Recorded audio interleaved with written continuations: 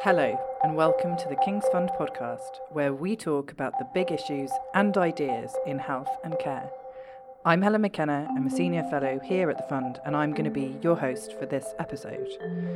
Today, I'm pleased to be joined by a very special guest who is making his debut appearance on the podcast, and that guest is our very own Chief Executive, Richard Murray. Richard, welcome to the podcast. Thank you, Helen.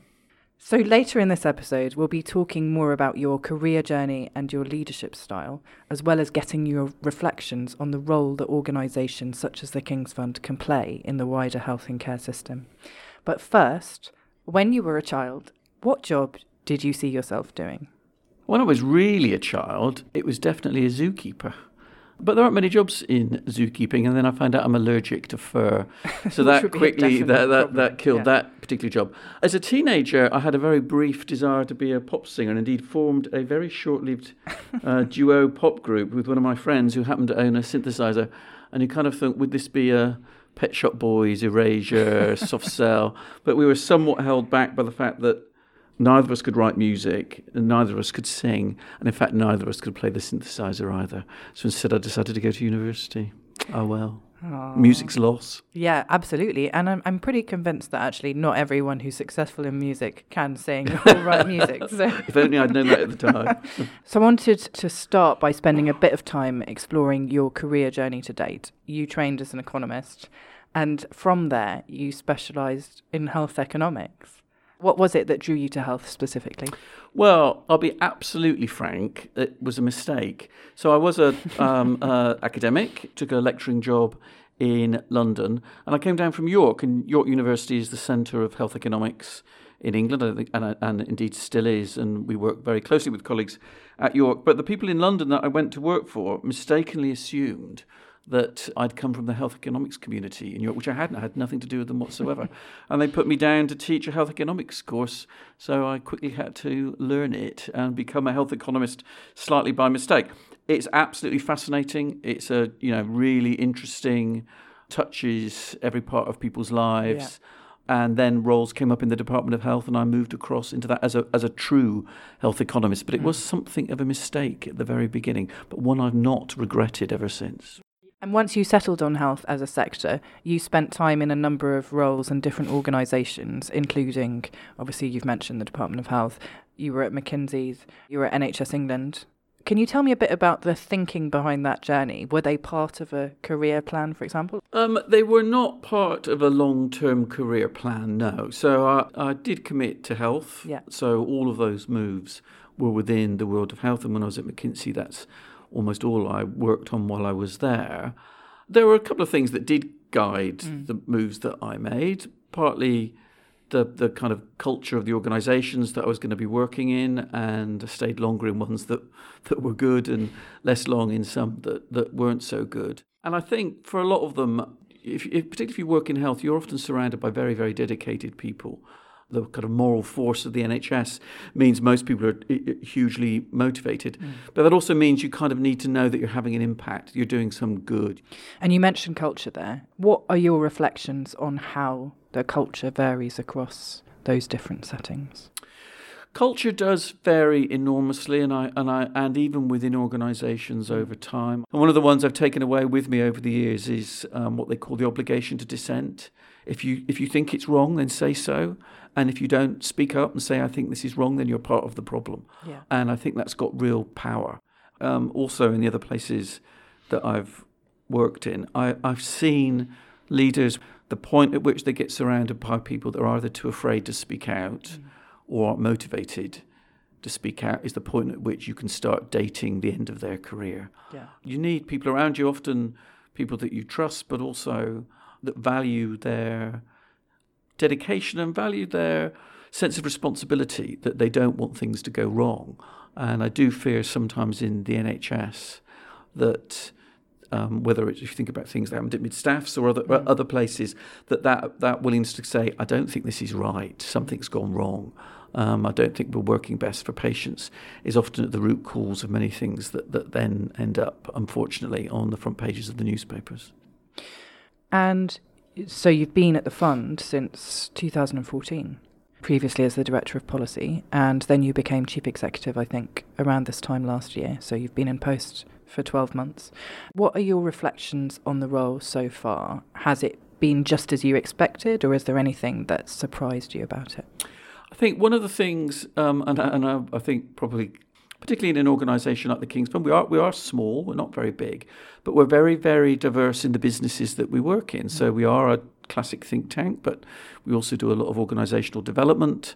We've also got a building, we've got a venue, we're running events outside of them. And so there's an element of the logistical work that you need to get your hands around, very much reliant on other experts, obviously, and relying on people that are both very talented but also willing to tell you if you think you're going down the wrong route. I think the other thing that does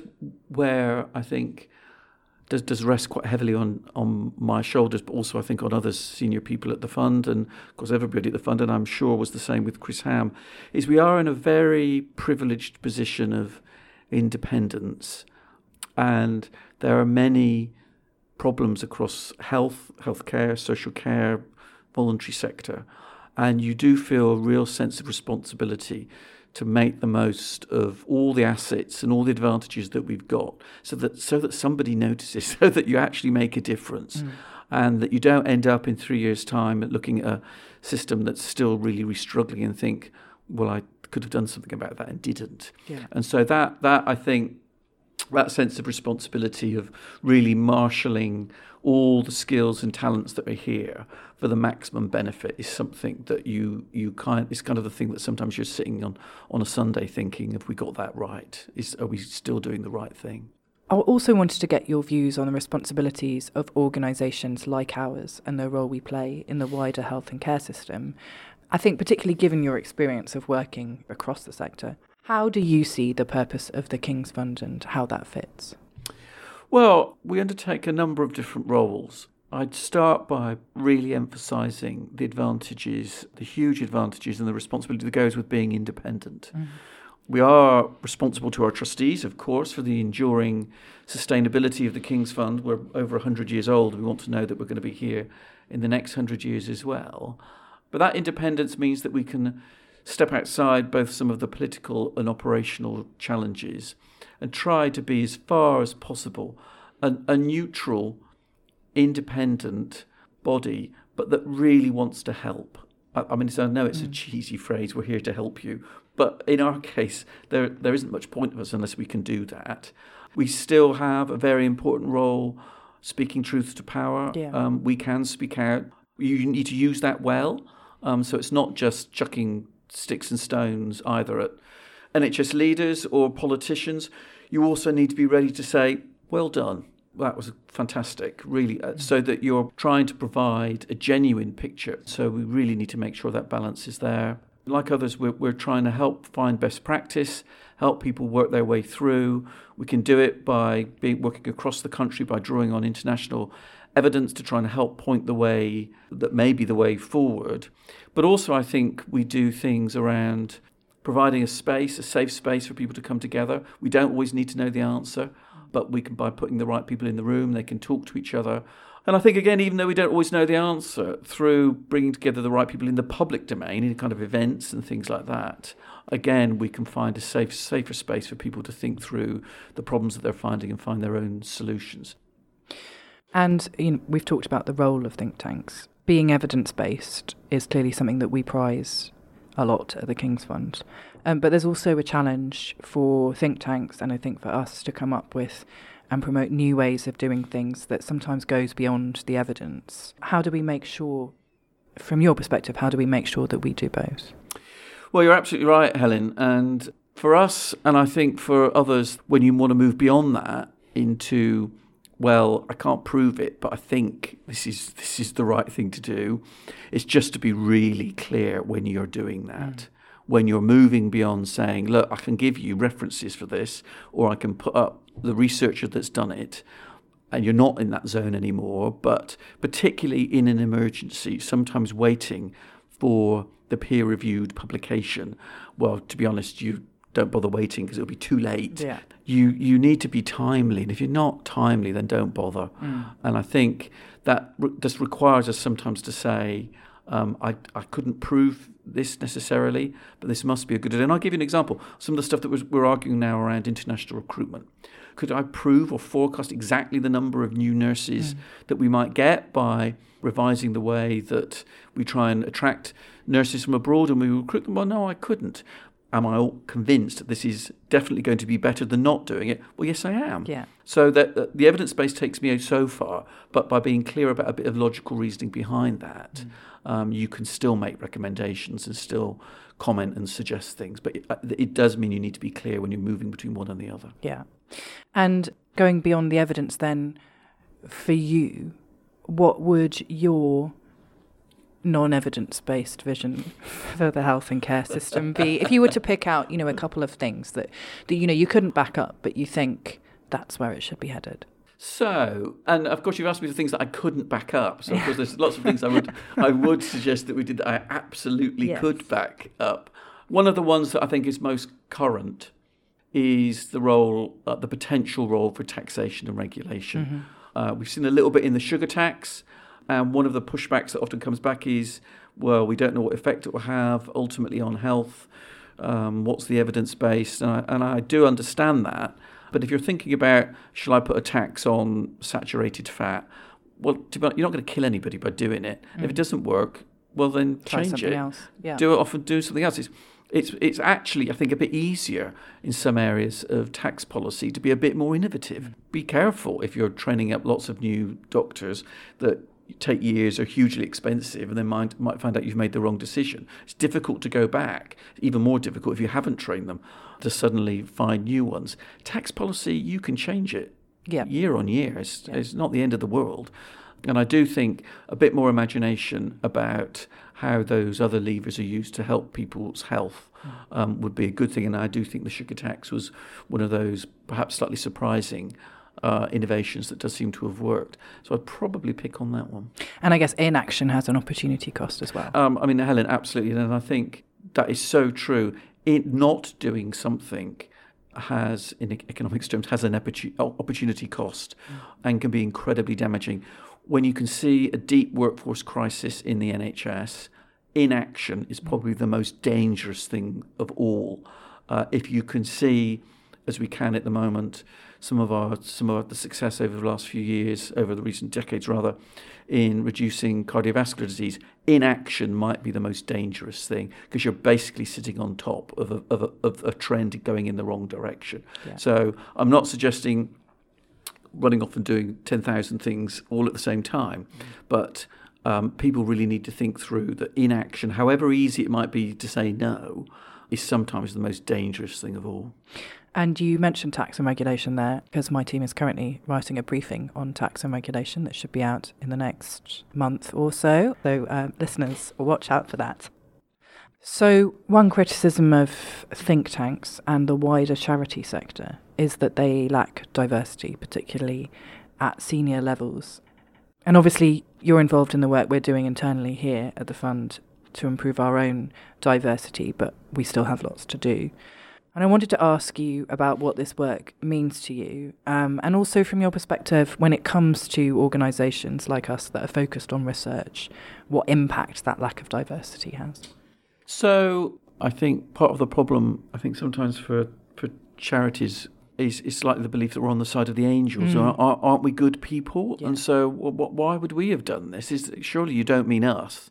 But of course, when you actually look at the numbers and the data, you think, oh, God, it must mean us, mustn't it? Of course it's us. What have we done that has made us either unattractive as an employer, or that when people have joined us, people's careers haven't flourished as well as they should do? And so we're doing a lot on that. And that's both an issue about justice. Of course, it's also just a dreadful waste of people's skills if they can't flourish within an organisation. And the fund obviously speaks to the service about diversity, and you kind of think, well, put your own house in order first. And I should say, in many ways, on a personal basis, that is sometimes quite challenging. I'm a middle-aged gay man. I grew up in the 80s. So sometimes to think that we've not done well on diversity is, on a personal basis, quite a challenging thing to accept. Yeah. Again, slightly because I kind of saw myself sometimes on the other side of the fence. The challenge, I think, for us, we're not very big. So it's difficult to employ every group that you would wish to across society. So we really need to make sure that we are listening and an open organisation. So you mentioned that you'd grown up in the 80s as a gay man. And I just wondered, when we're thinking about our work on inclusivity, given the work that we're doing, you're now the chief executive of the King's Fund. Did you face obstacles along the way in your own career in relation to your sexuality? What I think, like quite a few people from the 80s and well into the 90s, what you did is learnt to edit your life at work. Mm-hmm. And so you kind of had a choice. If you wanted to be, you could be really out and be really open, but if you did, then that could make sure you never got promoted and end your career quite sharply. And it was made quite clear from things that people said that was what would happen. Or you did that classic thing about not referring to, you didn't use sexual pronouns when you spoke about things, and tried to keep some distance from people at work, particularly particularly older people, because that's where that was most visible, until you were sure what the lay of the land was. Yeah. Now, I think in the organisations I've worked in, that was always quite feasible. It's quite a possible thing to do, and I, to be honest, worked in organisations that actually were at the better end of kind of that sea change in society. It does colour sometimes the things that you do, and you think we had a big event here, of course, a huge London Pride this year that's enormous, and I look back, and it's such a sea change from when, even well into the 1990s. I remember walking down Victoria Street trying to get a cab, and cab drivers would look at me and my friends and just drive off. They would put you up. And pubs in Soho would have big signs outside saying no gays, and nightclubs would say no gays on the door. Yeah. And nowadays, of course, they're all chasing the pink pound and the pound, the pinkish pound of their allies. Yeah. But it's been such a change. Of course, I'm older and I'm a chief executive, and I've got a degree of white privilege that removes some of those other problems. As I understand, some of those experiences are quite personal to me and to the generation that grew up around me. It's sometimes just to try and remember that when other people speak about the things that they've gone through, I just need to recognise that how different people's things are. And I should know that because mine was. And so for me, it's just to remember that I ought to listen to other people, as well as sometimes thinking about how the world changed for me and the people around me. Thanks for sharing that. And the point about self-editing is really, really interesting in terms of how that shapes who you are at work. Yeah, absolutely. Our listeners may or may not know that it's a time of change at the King's Fund, and January 2020 marks the start of our new 5-year strategy. Can you, very briefly, run us through the King's Fund's new strategic priorities? Yes. So very quickly, 3 key priorities: helping places and communities work better together to improve health and care. This is growing out to things that we've done before on integrated care, but this really looks to join together health service, local government, the voluntary sector, to try and do the things that working together can really improve people's health. It's a big culture and organisational challenge. I've mentioned workforce and leadership. We've worked in leadership for a long time. I'm really pleased to see how that's raised up the agenda. We now recognise this as an absolute call on the resources of the fund, both to help those leaders, but also to help the people that work within the system, whether they work in healthcare, whether they work in social care, or whether they're volunteers. And I think we'll take a particular focus on primary care and community services to begin with. And then also to try and improve the health of people with some of the really worst health outcomes. We do know, of course, that wider determinants determine generally health inequalities, but particularly there are some people, rough sleepers, people with learning disabilities, who really get a very, very poor service sometimes from NHS, from local government, and from other parts of the system. When you're in those very difficult situations, often it is those bodies that have the answer. Yeah. And it's an onus on them to try and work out how to make their services accessible and to work really well for some of these most poorly treated groups. And I think, again, that plays to some of our skill sets and being able to draw those things together. Doesn't mean to say we step away from the truth to power about thinking and trying to explain the very, very complicated world to people out there as well. So people still continue to see us do that. And indeed, we do recognise that as a really important call. The only thing, I wouldn't want to lose, those are our external priorities, but we are trying to be a more diverse organisation. We are trying to work well with others. And when we speak to people outside in the system about the importance of distributed models of leadership, I'm getting more technical now, but really trying to give people responsibility and power, do the best. And we're also trying to do that internally. And so alongside a set of external priorities, we are trying to change the way we do things internally as well. And if we could fast forward to the end of 2024 and the end of the strategy cycle, where would you like the King's Fund to be? I'd like us to be recognised as having made, across all those priorities, of having made a real difference. When I say recognised, I mean that's because we did it. So A, we did it, and B, it had an impact. And alongside it, that people do think that on some of the things that we're talking to people about, that we've walked the walk as well as talked the talk. So if we are speaking to people about issues around diversity, it's because we've been on that journey with them. We know how hard it is, and we've tried to learn alongside them as we've done it. And of course, in December we had the general election, and we now have a Conservative government with a clear majority in Parliament. What do you think the new government's top priorities should be for the NHS and social care?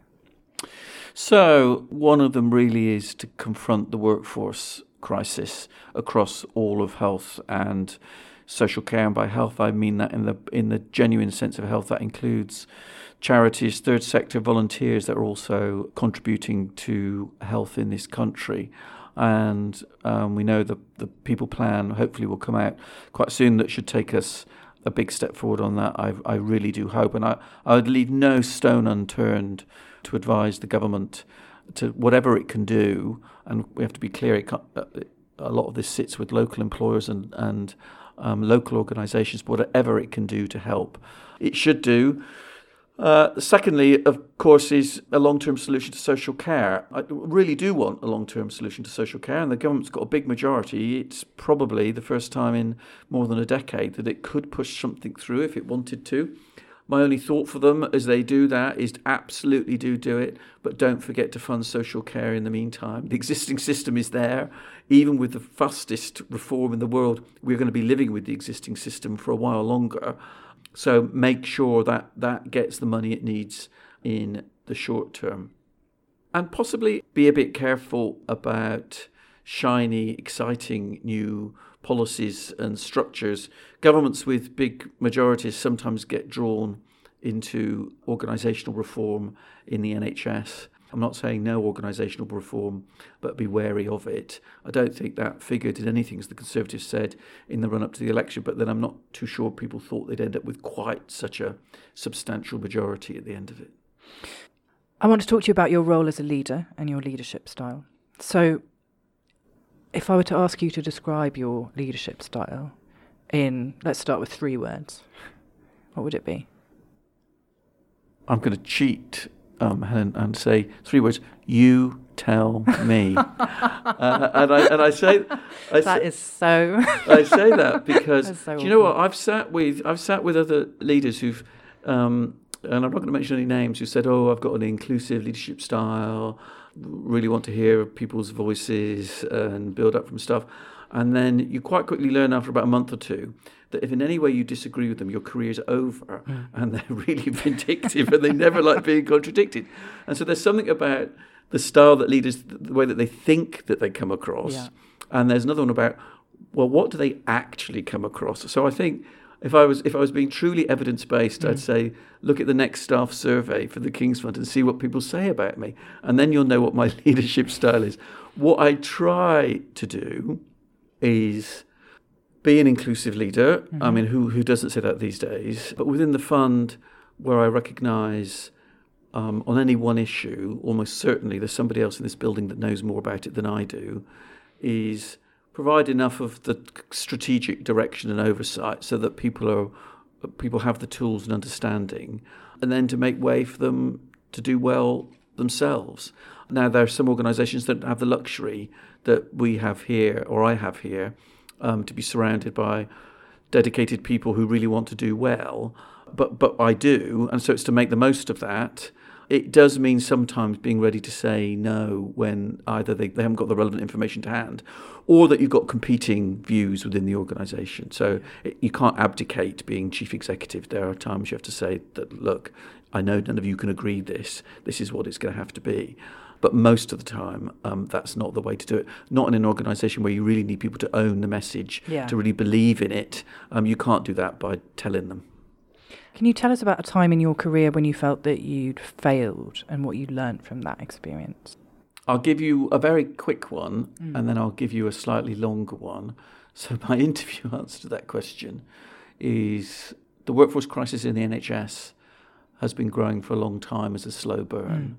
I do feel responsible that the King's Fund turned to this slightly late in the day. We were hearing it. People were telling us. But I think partly because we weren't all coming in the room together and just sitting down and saying, what are the top things that people are telling you? And I think if we'd done that, we would have realised that everybody was being told that there's a workforce crisis here. We knew it, but I just don't think we recognised how deep it was, and that wasn't part of our strategy at the time to do anything about it. That wasn't the areas we were working on. But we probably needed to think again and probably weren't drawing in, making the most of all the things that we knew. Of course, we've tried to overcome that now. If I think of one that I failed in and probably left more scars on, it was probably, I was chief analyst for the Department of Health, chief economist as well, and for NHS England too.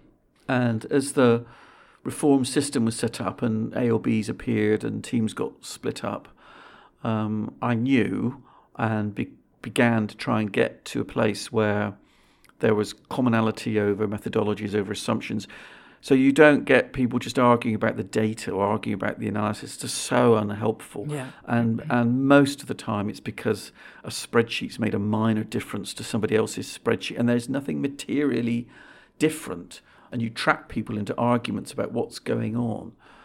I think there was a real chance when those bodies were set up to have really brought back a common view across all the bodies on analytical work, and I did begin to do that, and successors have continued to do it, and they're making more progress on that now. But this is some years later. Why did I fail? I think there's a thing for everybody, for everyone, and I think particularly for leaders about the urgent and the important. And I felt at the time there was a lot of urgent things to do, and I mistakenly thought I had more time than I did. And so I left it as unfinished business. And if I could go back, I would have sorted that out and recognised that some of the other things that were urgent, but you know what, that they could be allowed to slip and just don't do them. And I kind of lost a bit of sight of that. I really like the workforce example because it just shows how seriously you take the responsibility of a think tank, our role in the system to be looking at those issues and raising them to the fore of the system.